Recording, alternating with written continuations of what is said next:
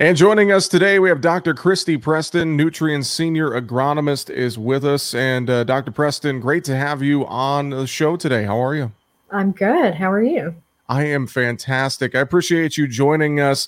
We're talking fertilizer today, and I think, it's no secret, just to start, we've obviously seen very high fertilizer prices. It's a concern for our growers across the country.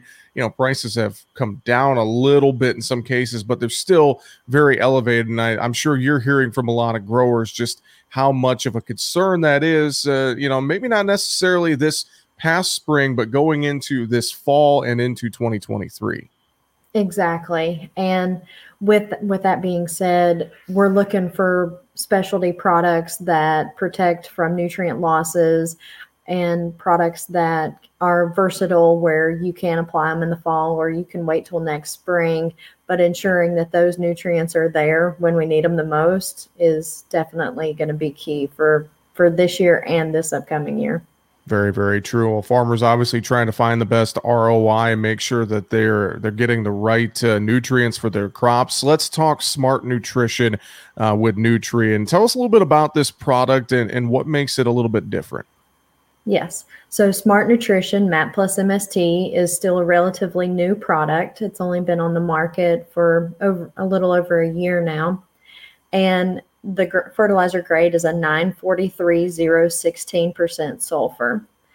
And what this product offers is versatility in application timing, while also being a nutrient-dense fertilizer. I mean, you're thinking 943 and 16% sulfur. You're getting a little bit of nitrogen. You're getting a high concentration of phosphorus, and then you're getting 16 units of sulfur within one product.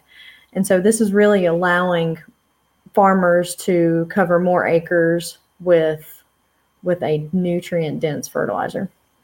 Well, and obviously talking about, a high nutrient density, and like I mentioned, that ROI, I think about farmers, as they're looking to, maybe cut some corners. We don't want them to, but getting a product like Smart Nutrition is something that can maybe step in to, be a great substitute if they're looking to, possibly maybe save a few dollars, but still get a great return on investment.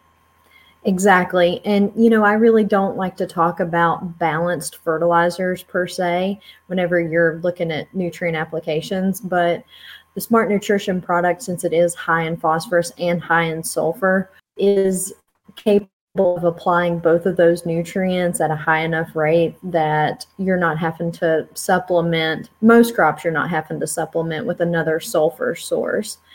And so Smart Nutrition MAP+MST this fall will allow you to apply both your phosphorus and your sulfur at the same time. Talk to me a little bit about some of that fall application. If farmers are using this product, what are some of the steps they're going to take? Is there any differences from, say, traditional products they've used in the past? What are some of the things they need to keep in mind? What we want farmers to know the most is this product does require some incorporation. So we do recommend you can surface broadcast and then come over with some type of incorporation to make sure that when the soil temperatures do warm up in the spring, you're getting that optimum oxidation rates. And so, every time you mention elemental sulfur, farmers kind of freak out because they want to know if it's going to oxidize quick enough, if it's going to be available this growing season. And the answer is yes, because the MST in the MAP+MST is micronized sulfur. So it's a smaller particle size, so it will increase the oxidation rate. But not only is it smaller particle size, but since we've been able to incorporate the MST in our MAP production facility, the two solutions are mixed together and then the product is granulated. And so what that allows is uniform distribution within each granule. It's not a layering process or, something doesn't have to break down. So if we apply it this fall, generally we say follow your nitrogen applications this fall. Wait till the soil temperatures drop below, say, 50 degrees. That's just a good benchmark for a reduction in microbial activity. That doesn't mean that it's not still happening, but less chances of microbial activity happening. You're not going to see those oxidation rates until the soils warm back up this spring. And that's what allows the elemental sulfur to not be converted this fall into sulfate and then potentially lost with high rainfall events, high snowfall melting.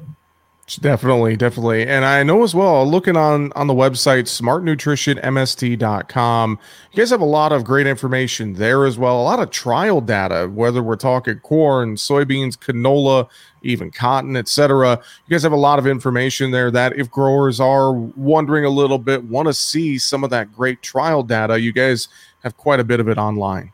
We do. And actually, we've done quite a bit of work with the fall versus spring applications to make sure that the sulfur does stay within the soil, make sure we're seeing the same yields as spring applications, and specifically in Minnesota. And we're year after year, and in some cases, actually, the fall application is better than the spring. And so just knowing how to use the product is kind of my number one goal, is to make sure, yes, guess what? You might not have been applying sulfur over the past couple of years, but crops still need it because we've seen a reduction in acid rain. And okay, we're seeing more purified fertilizer sources, so they don't have the sulfur that's traditionally been applied there either. And so making sure that farmers know there's not a good soil test. And so most of our recommendations for these crops are based on removal rates. Granted, those can change variety to variety, but just having a general idea. And if for some reason you see sulfur deficiencies one year, maybe you should consider applying a little bit more sulfur the next. Well, you can learn more online, smartnutritionmst.com. With that, Dr. Christy Preston with Nutrien. Thanks for joining us today. Thank you.